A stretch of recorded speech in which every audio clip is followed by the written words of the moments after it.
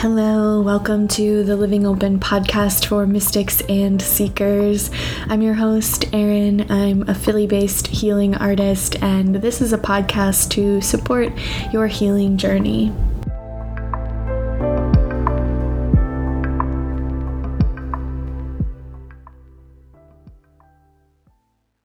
Hello, welcome to a new episode of the Living Open podcast. Chill in theory, activated in reality, hot and unbothered with Yana Talon Hicks. Yana is an LMFT. She uses she, her pronouns. She's a sex therapist specializing in LGBTQ+, kinky, and non-monogamous relationships. She's also a consent, sex, and sexuality columnist and educator. And her work really centers around the belief that pleasure-positive and consent-based sex ed can positively impact our lives and the world. And I believe that too. And I'm so grateful for the sex ed that I've been able to access as an adult with access to the internet and friends and all of those things. But my sex ed as a kid was abstinence-only literal trash, and that had a big impact on my early sexual relationships in a really negative way. And maybe you can relate to that as well, because I think there are so few of us who actually get pleasure-based, pleasure-centered, consent-based sex education in our lives as kids. This episode is really about changing your relationship with sex and sexuality in a way that's meaningful and true for you, which I really appreciate. Yana in this episode and in her book is not talking about like, this is what good sex is to me, so this is what good sex is to you, or like, you know, how we can sometimes make what's true for us true for other people and project that onto them. Like, there's none of that happening. It's really about like creating a relationship with sex and sexuality that feels good to you. So we get into Yana's journey with pleasure, queerness, kink, polyamory, all the good stuff, integrating sex ed facts with making our dreams about our sex lives and sexuality feel real and settled, working with shame and other barriers from moving towards the sex lives that we want, talking about sex with our sex partners, shame monsters, attachment and sex, getting comfortable with our desires, shattering myths about good sex, meeting and not meeting our own personal ideals of sex, dealing with our own personal baggage around sex in our bodies, how to set big and small sexual goals that are aligned with your values, and integrating sex into your daily life if you want to, and if you consider yourself a sexual person. I really love this episode. I love talking about sex, and there's so much that goes into sex for me, as you'll hear a little bit of in this episode. And I think for many of us, there's all of our baggage that we're carrying. There's desires that we're ashamed of, or desires that we've embraced. There's our religious histories, there's purity culture, there's attachment, there's like so much to it. And Yana's work is really cool. So I'm so happy we had this conversation and that you're here listening to it. I'm not quite ready to get into our conversation yet because I have a very fun announcement. If you follow me on Instagram or if you're on my newsletter list, then you already found this out last week. / maybe I said a little teaser in the podcast last week. I actually don't remember, but I know I didn't give you all of this information, so I'm going to share it now, which is that my Substack is launched, it's live, it's here in the world, and it's called Joy Notes. And it's a twice-monthly newsletter about being stretched wide by beauty, grief, and the full spectrum of aliveness. So I'm just going to read you the welcome that I wrote for this newsletter, this little online publication where I'll be sharing essays and poems. I decided to call the newsletter Joy Notes not because everything I write will be or is joyful, but because joy and pleasure and aliveness, creativity, curiosity, love, beauty, care are things that I orient towards. They are compasses for me, and I'm really tired of being expected even by myself, to perform 24/7 outrage and sadness and anger, to be a good person, to be a radical person. And I think I've landed in this place of like, of course I'm sad, of course I'm angry, of course I'm grieving, afraid, anxious for personal reasons, collective reasons, a full spectrum of reasons. But that's only one part of the story, and it feels like a spell to name that the other part of the story is love. The other part of the story is why the world breaks my heart so much, because I love it that much. The other part of the story is the pink-orange sun sinking into the ocean. The other part of the story is my love's head on my chest, breathing in sync while I rub their back. It's dancing in July under the full moon and an entire gorgeous kaleidoscope cast of stars. It's laying in a hammock in the forest, watching the wind cascade through the leaves and the rain wash clean everything outside of your little tarp haven.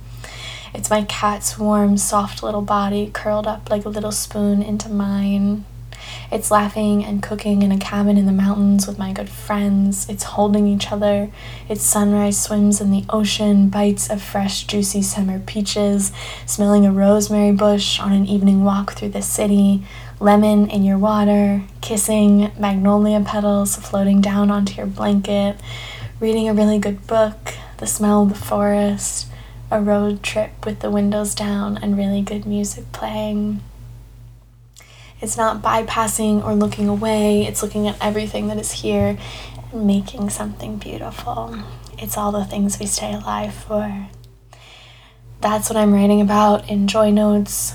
All the things we stay alive for and how we get there, which also means writing about what is hard, what is heartbreaking, the messy and nonlinear process of healing and trauma healing, from attachment to sexual violence to religion, which is really what this podcast is about as well.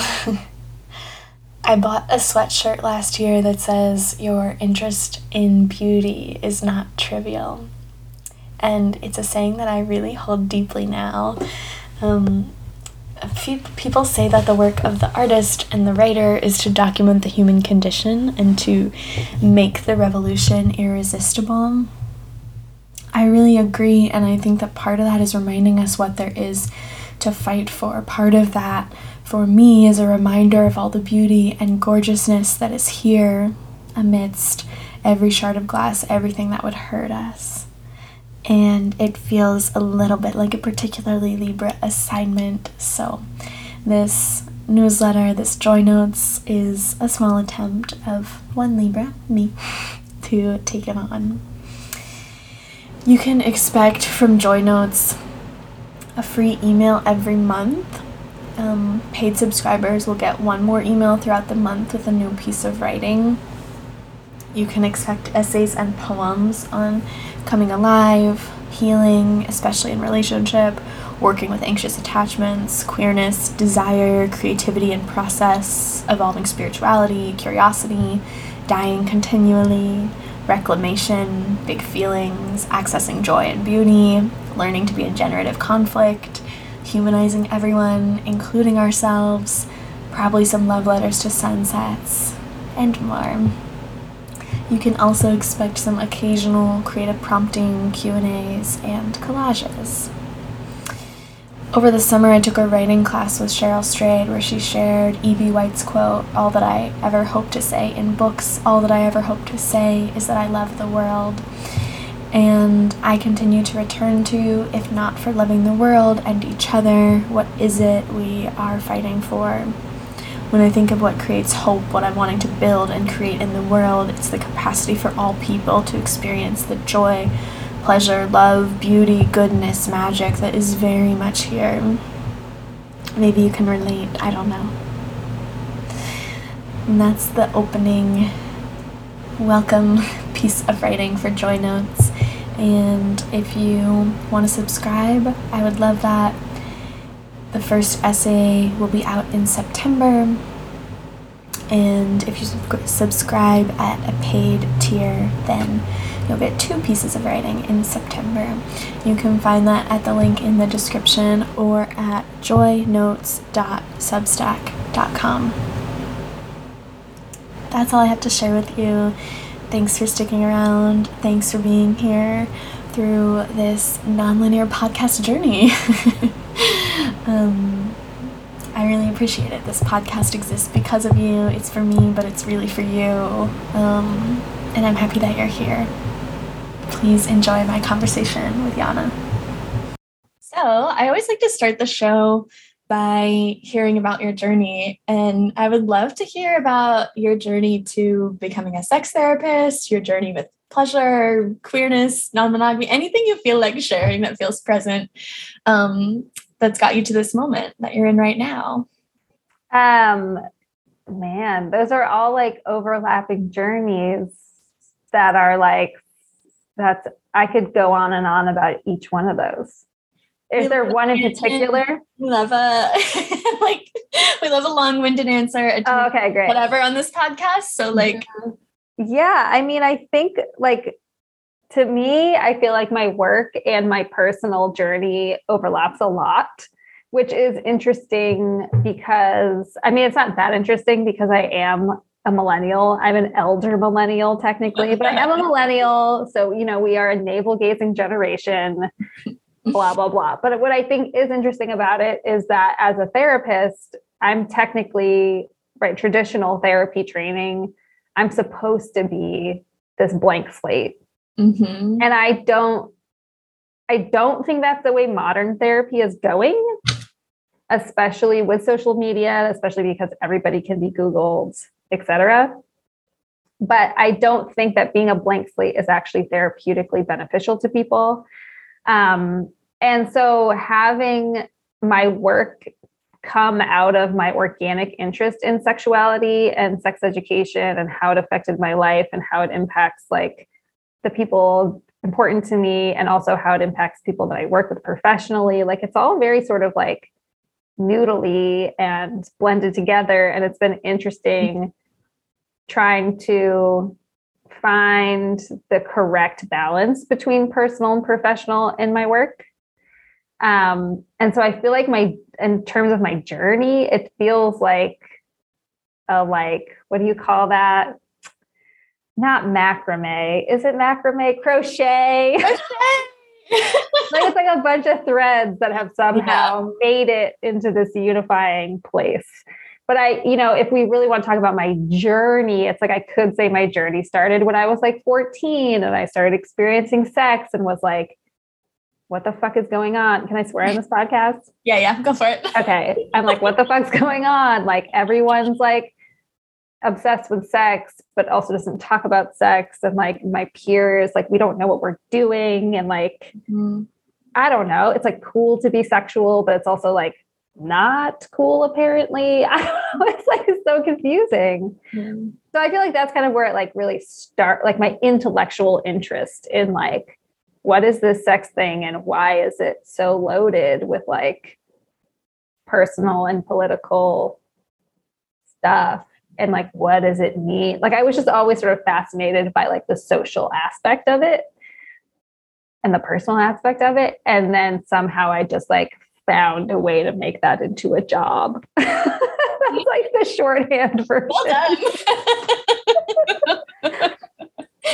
I do know that 17-year-old me would look at me now, I'm 36, and be like, fuck yeah, we did it. Like, you have a cool job. And it's important for me to remember that when like the behind the scenes realities of what is challenging about anybody's job, like there's a lot that people don't see about people's work.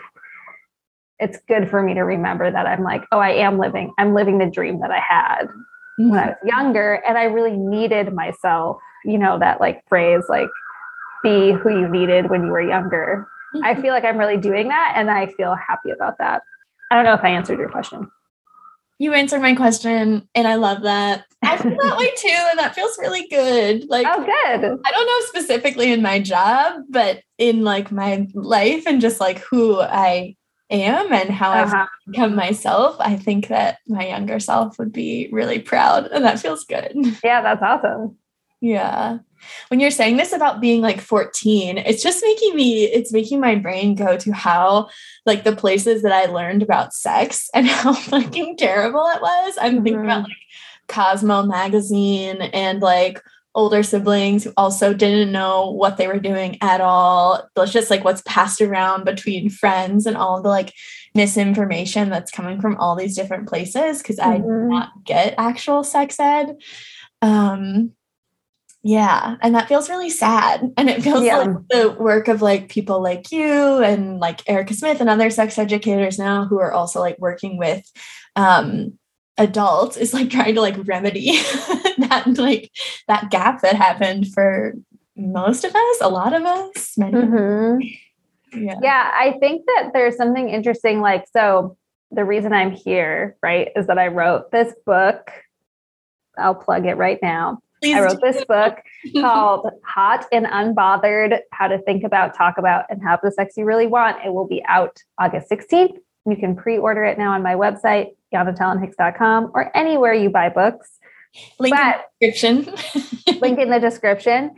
So when I was writing the book proposal part, which is like a whole beast in itself, but you have to do this marketing section. And the marketing section is like, who is your ideal audience for the book?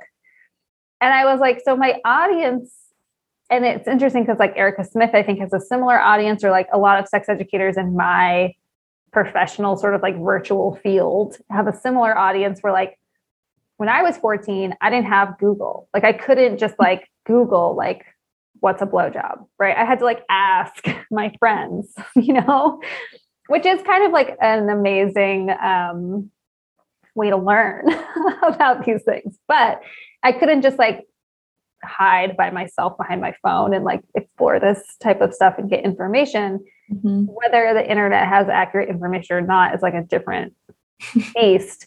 But I think now when you're thinking about like specific adult sex education and adult, like working with adults around sex and sexuality, we have the info. Like we can Google like what is chlamydia versus what is gonorrhea. Like we have that information, but we still are struggling really hard to like integrate what is like sexual facts with like what is sexual, like your sexual experience, right? Like your shame, what it means to you, what your desires are, like how do you communicate those things to your partner? How do you unearth those things for yourself? Who can you talk to about this? How do you talk about it? Like there's all these like personal integrative ways that we still don't quite get, which of course isn't our fault. Like there's so many, like coming back to the crochet, there's so many threads that get crocheted into our understanding of our sex lives, whether it's like you're saying, like a shitty sex ed history, social expectations, norms in your friend group. Even like in the book, I talk about this idea of like sexual perfection and sexual imposter syndrome. So like even like what I think sex should be like, we often will undercut ourselves with the belief that we can't do that thing for whatever reason. And so I think like the audience for the book like already kind of knows factual things, but doesn't quite know how to make their dreams about sex and sexuality like real or okay, or like feel settled about it. Does that make sense? Totally. And that feels really true. I think that feels really true to also like two specific overlapping segments of people who listen to this podcast, in which I also have these identities of queer people and also people who grew up religious. And I think the shame, like in our culture, it's like, it's not like sexual shame is only for queer folks and people who grew up in religion, but I think we get like an extra dose of it, or like there's like it's magnified, or it's definitely present. And yeah, I don't know, is there anything you want to share about working with shame, or like some of those other barriers that keep that like integration of facts with like your actual dream and moving towards that from happening? Yeah, I think that like a lot of the time, I don't know, it's interesting. Like when I think about, what is it? It's like, I feel like when I think about shame, I sort of think about boundaries. And like the reason why, for some reason, when I'm thinking about like what I was just talking about in terms of like knowing facts about sex versus knowing how to be a social sexual person, right? I feel like the book is really talking about skills that it takes to be a social sexual person, meaning like, how do I relate to sex and sexuality, whether that's with myself or with other people or with the world? So like, I read a sex column and people locally to me like recognize me from the column. And so I would be at the grocery store and someone would be like, hey, I'm having this, oh, you're that person that writes that sex column. I'd be like, that's me. And they'd be like, oh, I'm having this sexual issue, blah, blah, blah, blah, blah, blah, blah, blah. Well, I'm like checking out my groceries. And I'm like, bro, like, okay, like send me an email, like make an appointment. Like I'm trying to like do my life here. And to me, it really speaks to the fact that we have such black and white boundaries around sex that we don't know what to do when someone says, yes, I'm a safe person to talk to about this. We don't have a boundary gradient anymore. Now it's like, oh, I'm telling you about my wife's favorite sex position while you're buying apples, you know? And to me, that's like, that could be person to person. That person doesn't read social cues very well, maybe. But it's also, I think, speaks to the idea that it's either sex is present here in this conversation or it isn't. And I don't know how to deal with the gray space where like, I could tell you, I would love to talk to you about my sexual issues. How do I make an appointment? That would be an appropriate way to talk about that versus let me overshare all of this stuff because now that I have the green light, I don't know how to moderate myself.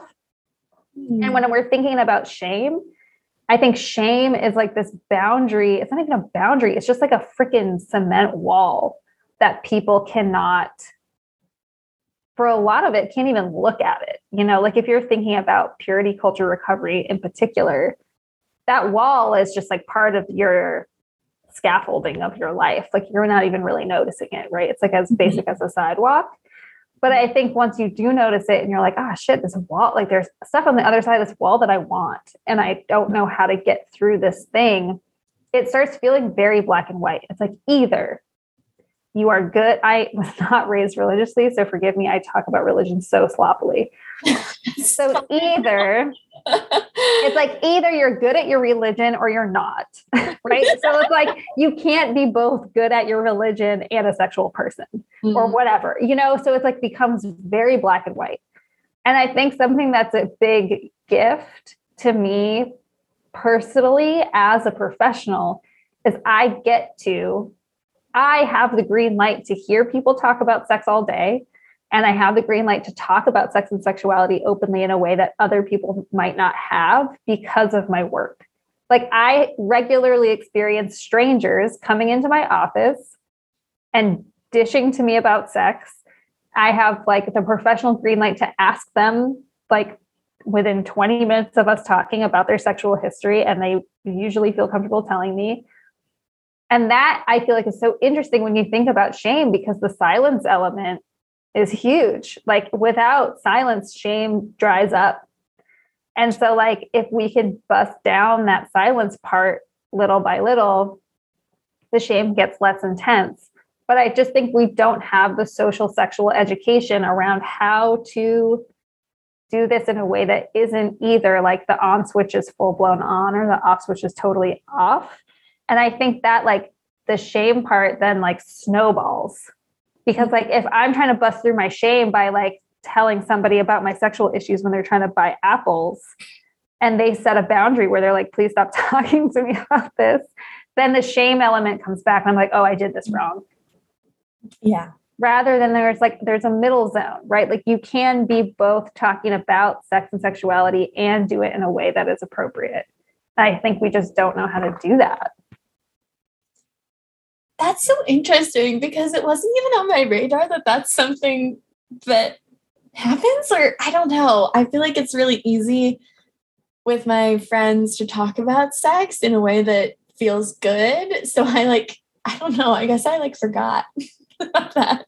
Well, that's part of my issue too, right? It's like that, like, what's it called? That's like the fish in water effect where like the fish realize it's in water. Like, I feel like when I was writing the book, I was really like, you know, like who even needs this information? Like we all talk about this. We all know this. And like the people close to me were like, no, man, like you talk about this all day. Like you talk about this with your partners, but you don't, a lot of people don't.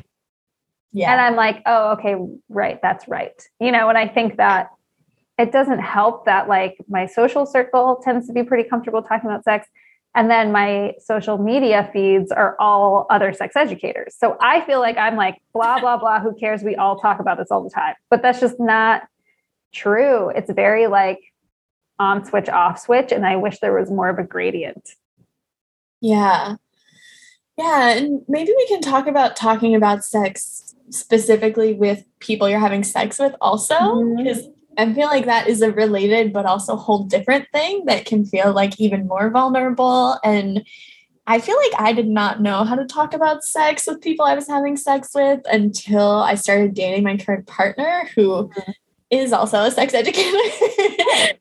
And I was like, wow, this is what it feels like to have like clear and amazing communication about sex. This feels so good. I had literally no idea that talking about sex could be that way. Yeah. Yeah. I've had that, not to like toot my own horn, but I've had that experience with people in my personal life where like, I'm just sort of doing my thing and like asking questions and telling them information about myself and having a conversation about sex that we're having.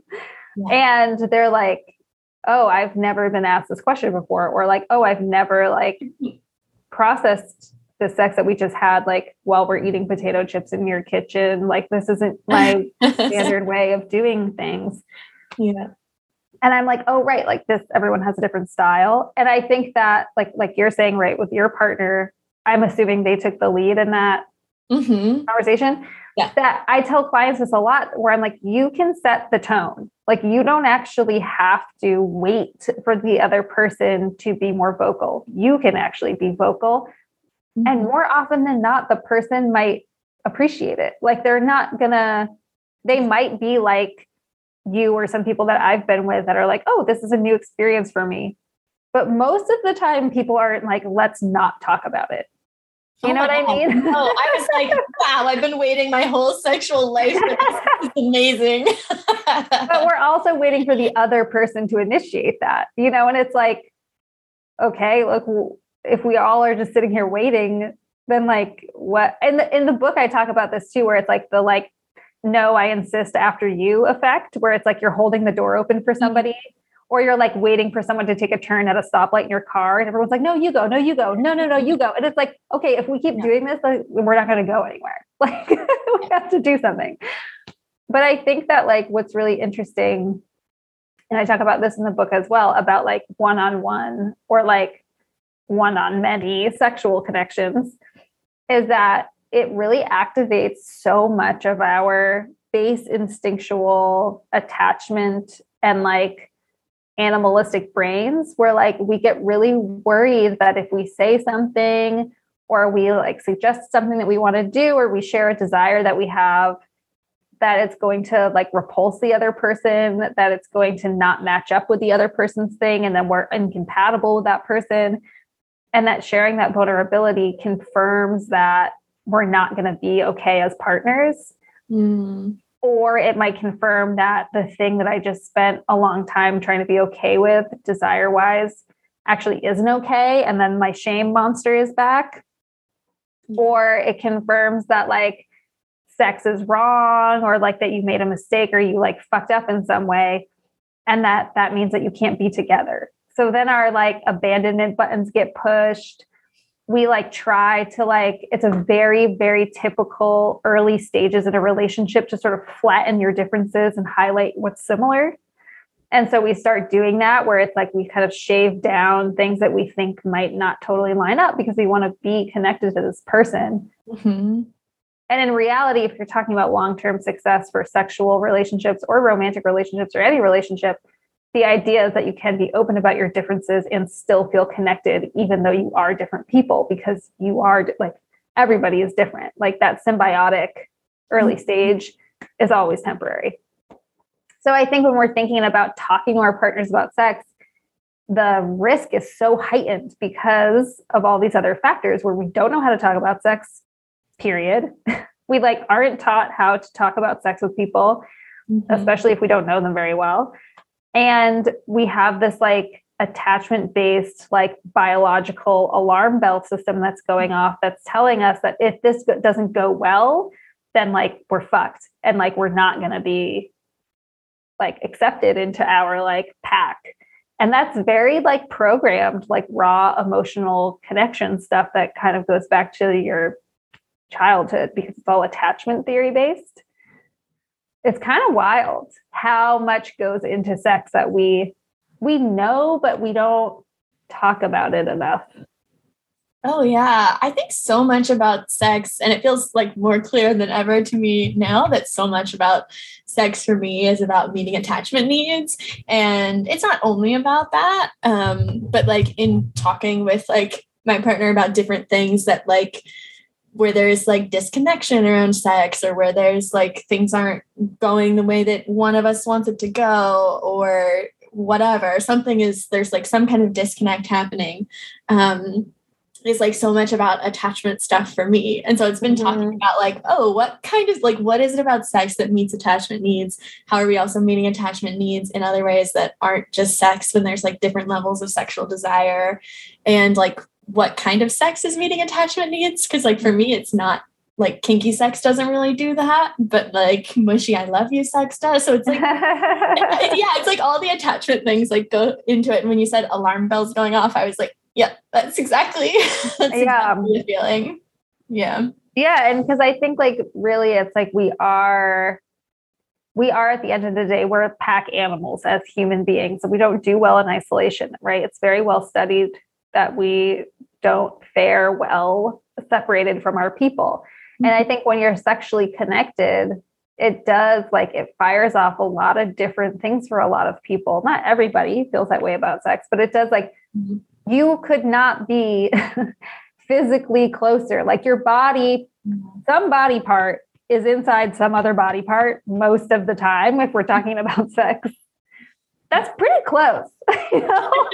A close scenario. Not to mention the emotional stuff, the relational stuff, like the acceptance, the desirability, like all of these messages that we get about what sex means about you, to be sexually desired, to be sexually chosen, like all this stuff is really heavy. Yeah. And if we're wanting to talk about sex in a way that like we're not sure how it's going to go, that's a big risk. That's a huge risk. If like the threat, right, is I could be outcast from my person, or like this could mean that I'm not good. That's a really big risk. And I think when you're working with clients around sex and sexuality, and I talk about this in the book a lot, it's kind of about determining like, is that risk actually real, or is that like an overblown, like historic alarm bell that's getting tripped up by the wrong thing? Yeah.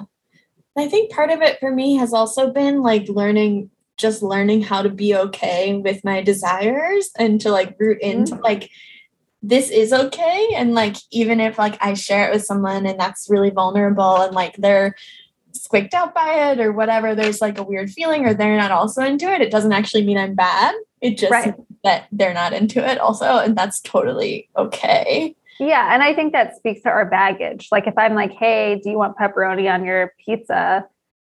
Or should we get broccoli? And you're like, ew, I don't like either one of those things. Let's get pineapple. I'm not going to be like, I'm a bad person, you know, because I wanted pepperoni. Like, I think like, it's so loaded to have a sexual difference. And I think you're right that if we get better at sort of like accepting differences in other people as being about them and not really necessarily about us, then like it would get a lot easier. Oh yeah. I feel like half of my like emotional issues are about like me making something somebody said or did about me. Yeah. So yeah, that's so real. I'm thinking about something else that you had in your little book blurb that I want to ask you about, that you talk about in the book, and it's shattering myths about good sex. Oh, yeah. What do you want to say about that here? I'm like, so curious. Yeah, totally. So the first couple of chapters of the book are dedicated to this idea of what good sex means and what good sex is and what we're sold it to be. So a lot of the time when we think about good sex, we think about like simultaneous orgasms. We think about like that, like you mentioned, Cosmo. I will say Cosmo has worked very hard to get with it. I think it's done a little bit better. They've done better, but when we think about the Cosmo 20 years ago that we were reading, or that I was reading as a teenager, was like very much like tips to blow his mind and like pretzel positions that'll like, whatever, like the secret key to unlock your whatever. Like there's this idea of good sex that it's a skill that we go off, read a magazine about, build the skill on our own, and then one size fits all, apply it to all of our lovers. All of my lovers are going to love this pretzel thing I learned in Cosmo. It's going to blow their minds, and I'm going to be the sexual champion. And so like this idea is that good sex is like a singular project that I get good at by myself, and I do it at my lovers.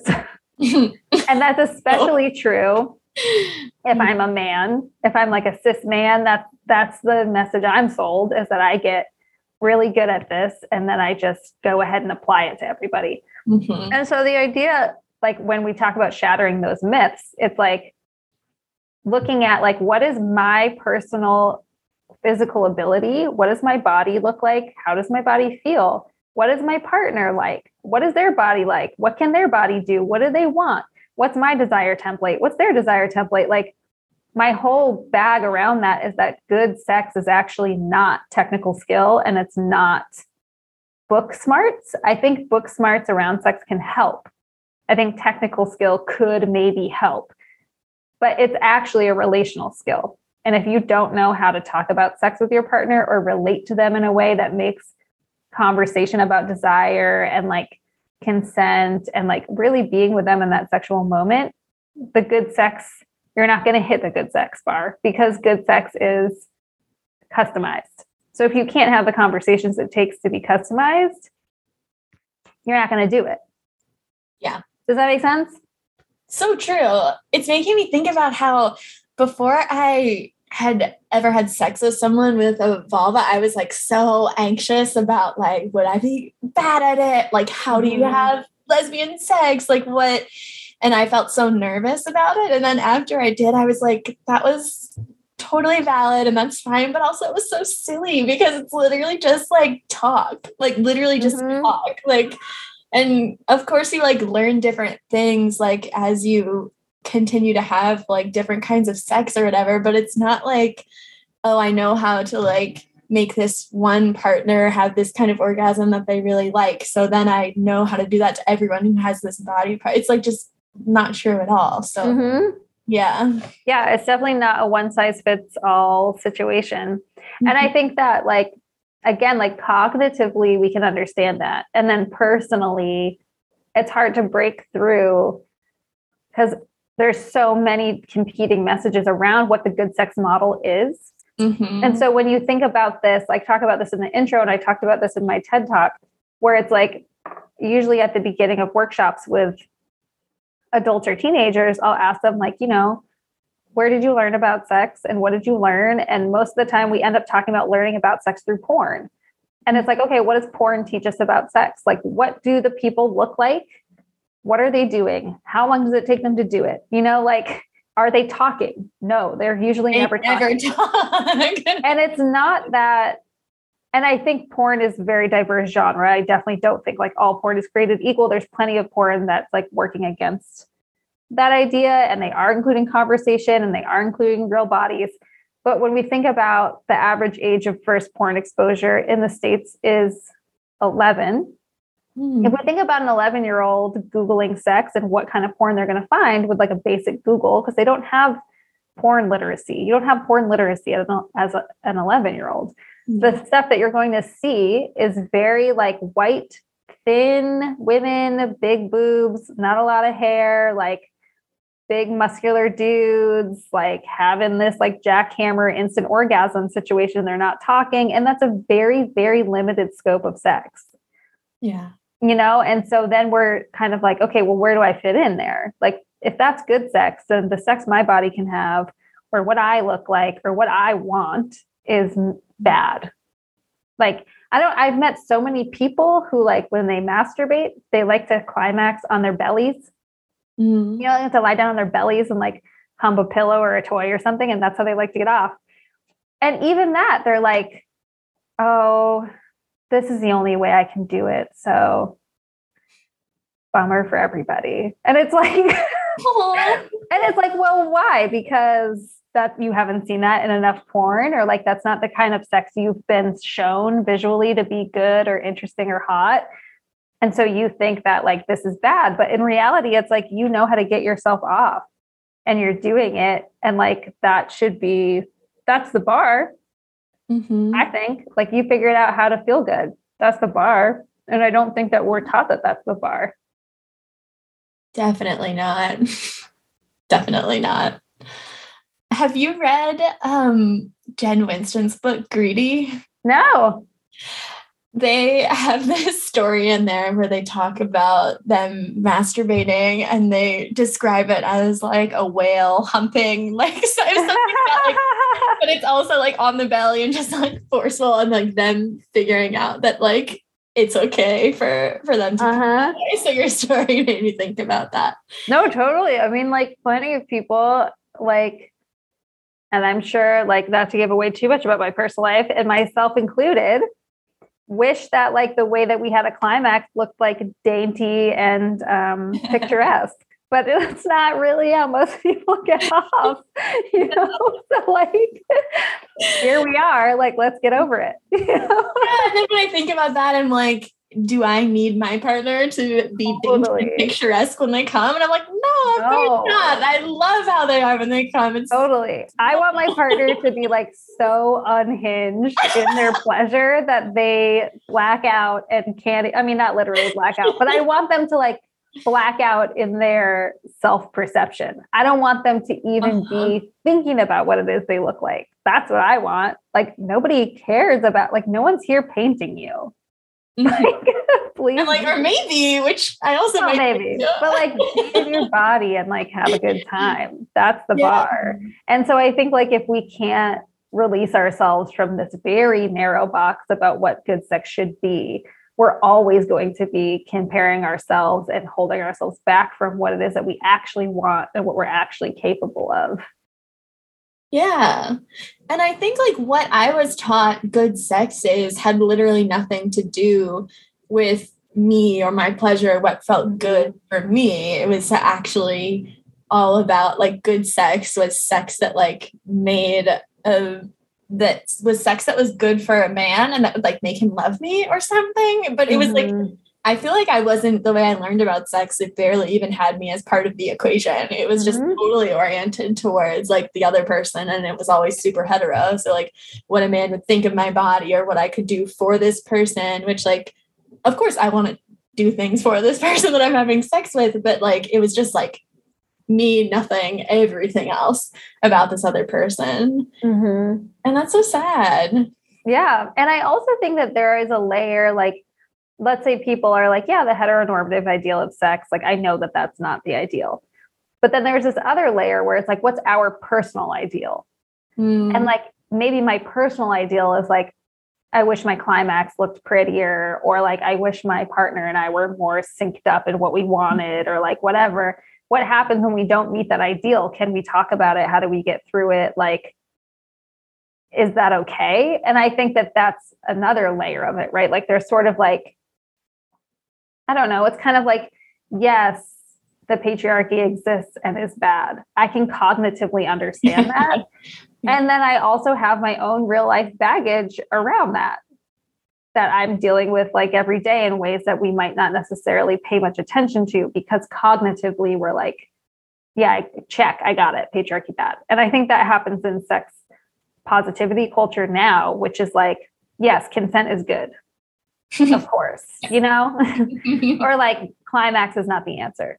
Like, we got it. But I do think there are still little ways that impacts us that we don't necessarily address. And I think that's the type of stuff that comes up in therapy a lot, which is like people's cognitive understanding of something versus their real life application of that thing and how it makes them personally feel.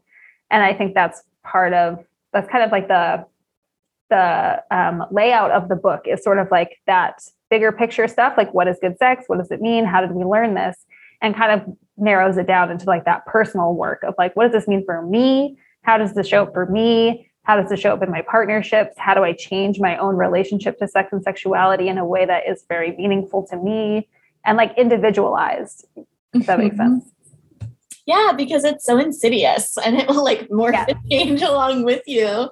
Even as you're saying that, I'm like thinking of examples in my head where I'm like, oh, I'm not like oriented towards that like exact thing that I was taught, but oh, I'm still thinking in some way or like wishing that I could like come in a different way or like I'm comparing myself to like how orgasmic my partner is maybe and I'm not. So it's not like the same thing, but it's still the same thing. Mm-hmm. Yeah. Yeah. And I think like I tell this story in the book too, where it's like I'm in this interesting position where people have, a lot of my clients have come to my office by way of my sex column. So they have their own thoughts and projections about like what I am and who I am and what my own relationship to sex is.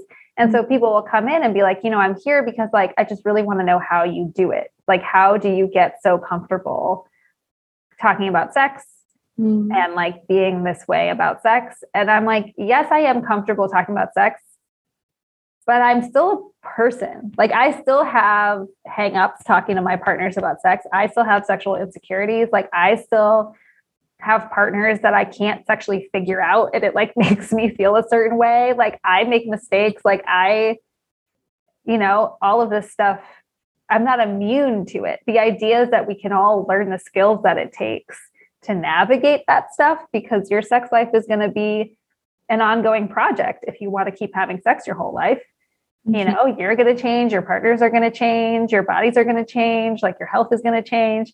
And if you can't talk about that stuff and really dig into it or have the tools to do all of that, your sex life is going to suffer because it's not a stagnant situation. Yeah, exactly. And I think I just really appreciate this disconnection you're talking about between like, okay, we know it, but then also maybe our bodies know a different thing. Totally. Like it's not so simple as being like, yes, bad, good, whatever, this is what I want. And then our bodies can have a whole other different experience. Right. I'm not just going to cognitively be like, I'm chill with this and then like never have a complicated feeling again. I'm like, theoretically, I'm chill about so many things. Oh yeah, me too. Like, it's a different thing in my body. Yeah. I think one of the last things I want to ask you before I ask the last question I ask on this podcast is about sexual goals. I saw this in your book blurb and I was like, oh, that's so interesting and fun. And I was like, what are my sexual goals? And I don't know, I'm wondering if there's anything that you want to leave people with about what that might mean, or like something fun in quotes maybe to think about. Yeah. So there is, first of all, the book itself is long as hell. It's like 460 pages, which was an accident because I have never been spatially gifted and I'm writing my book on Google Docs. And then I'm like, wait a minute, pages of books are small. They are. My ditzy moment where I was like, oh, my book's going to be like 265, but in print, it's like 460. Anyway, the reason why it's so freaking long, first of all, my illustrator made beautiful illustrations that are in the book, well worth the page count. Second of all, there's a lot of worksheets. So in the worksheets, there's a lot of places where I encourage readers to set certain goals around certain themes. So like a theme might be like reducing your own sexual imposter syndrome, meaning like that feeling like maybe you can't achieve the sex of your dreams, like you can't have the sex that you really want to have. And so like a goal might look like, okay, like what is your overarching goal? Might be like, I never want to feel imposter syndrome again.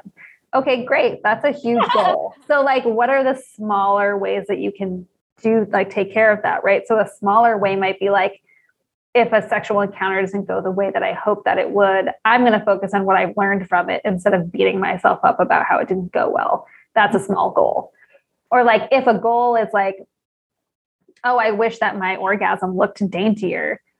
You can think like, does that goal really align with my larger principles, which is like, I want to experience sex in a way that really works for me and is organic and authentic. So maybe my goal is, I want to feel okay about the fact that like, who knows what kind of faces I'm making. Like my goal is actually to let go of that and be more in my body. And so how do I practice that? Yeah. Thank you so much for sharing. Yeah, I think that's really lovely and just continues to be part of the conversation about how you and sex and relationships are evolving all the time. And maybe having sex for a while, your whole life or whatever, then like, there are always new areas to explore and to get more comfortable and learn more about yourself and your partners too. Yeah, it's an ongoing project. Yeah. I'm into the project. It's a good project. Well, that's the thing. It's like, this is fun. Like we forget that like sex is supposed to feel good and it's supposed to be fun. And like, it's not always that way, but like, that's a great overarching goal to have is like, we don't have to make working on our sex life be this like torturous drag. Like you can work on your sex life in ways that are really fun. Yeah, definitely. I want to ask you the last question I always ask on this show. And like, based on our conversation before we started recording about polyamory, I might know how you're going to answer it. But the question is, what does living open mean to you? Can you hear that? Okay, wait, say the question again. Because the name of the show is Living Open. What does living open mean to you and what comes up when you hear that? Okay, so to fill everybody else in, I was like, oh, this podcast is about polyamory because of the name Living Open. A very fair assumption. It fully checks out. Yeah. And it also checks out because if people don't already know about my work, that's like a big chunk of my work. I work with non-monogamous partners a lot in my work, and I talk about non-monogamy a lot on my Instagram. So when someone that has a podcast called Living Open is like, hey, do you want to come on the podcast? I'm like, oh yeah, you're an open relationship podcast. Here I am ready to talk about polyamory. So Living Open to me triggers thoughts about polyamory, but also I think in the context of like sex and sexuality, I think being open about sex and sexuality is really about integrating sex into your daily life instead of kind of like exiling it to its own place. And I don't mean like daily life, like have sex every day, but I think it does mean like you are a sexual, or not everyone is a sexual person, but if you are a sexual person, sexuality can be part of your everyday life.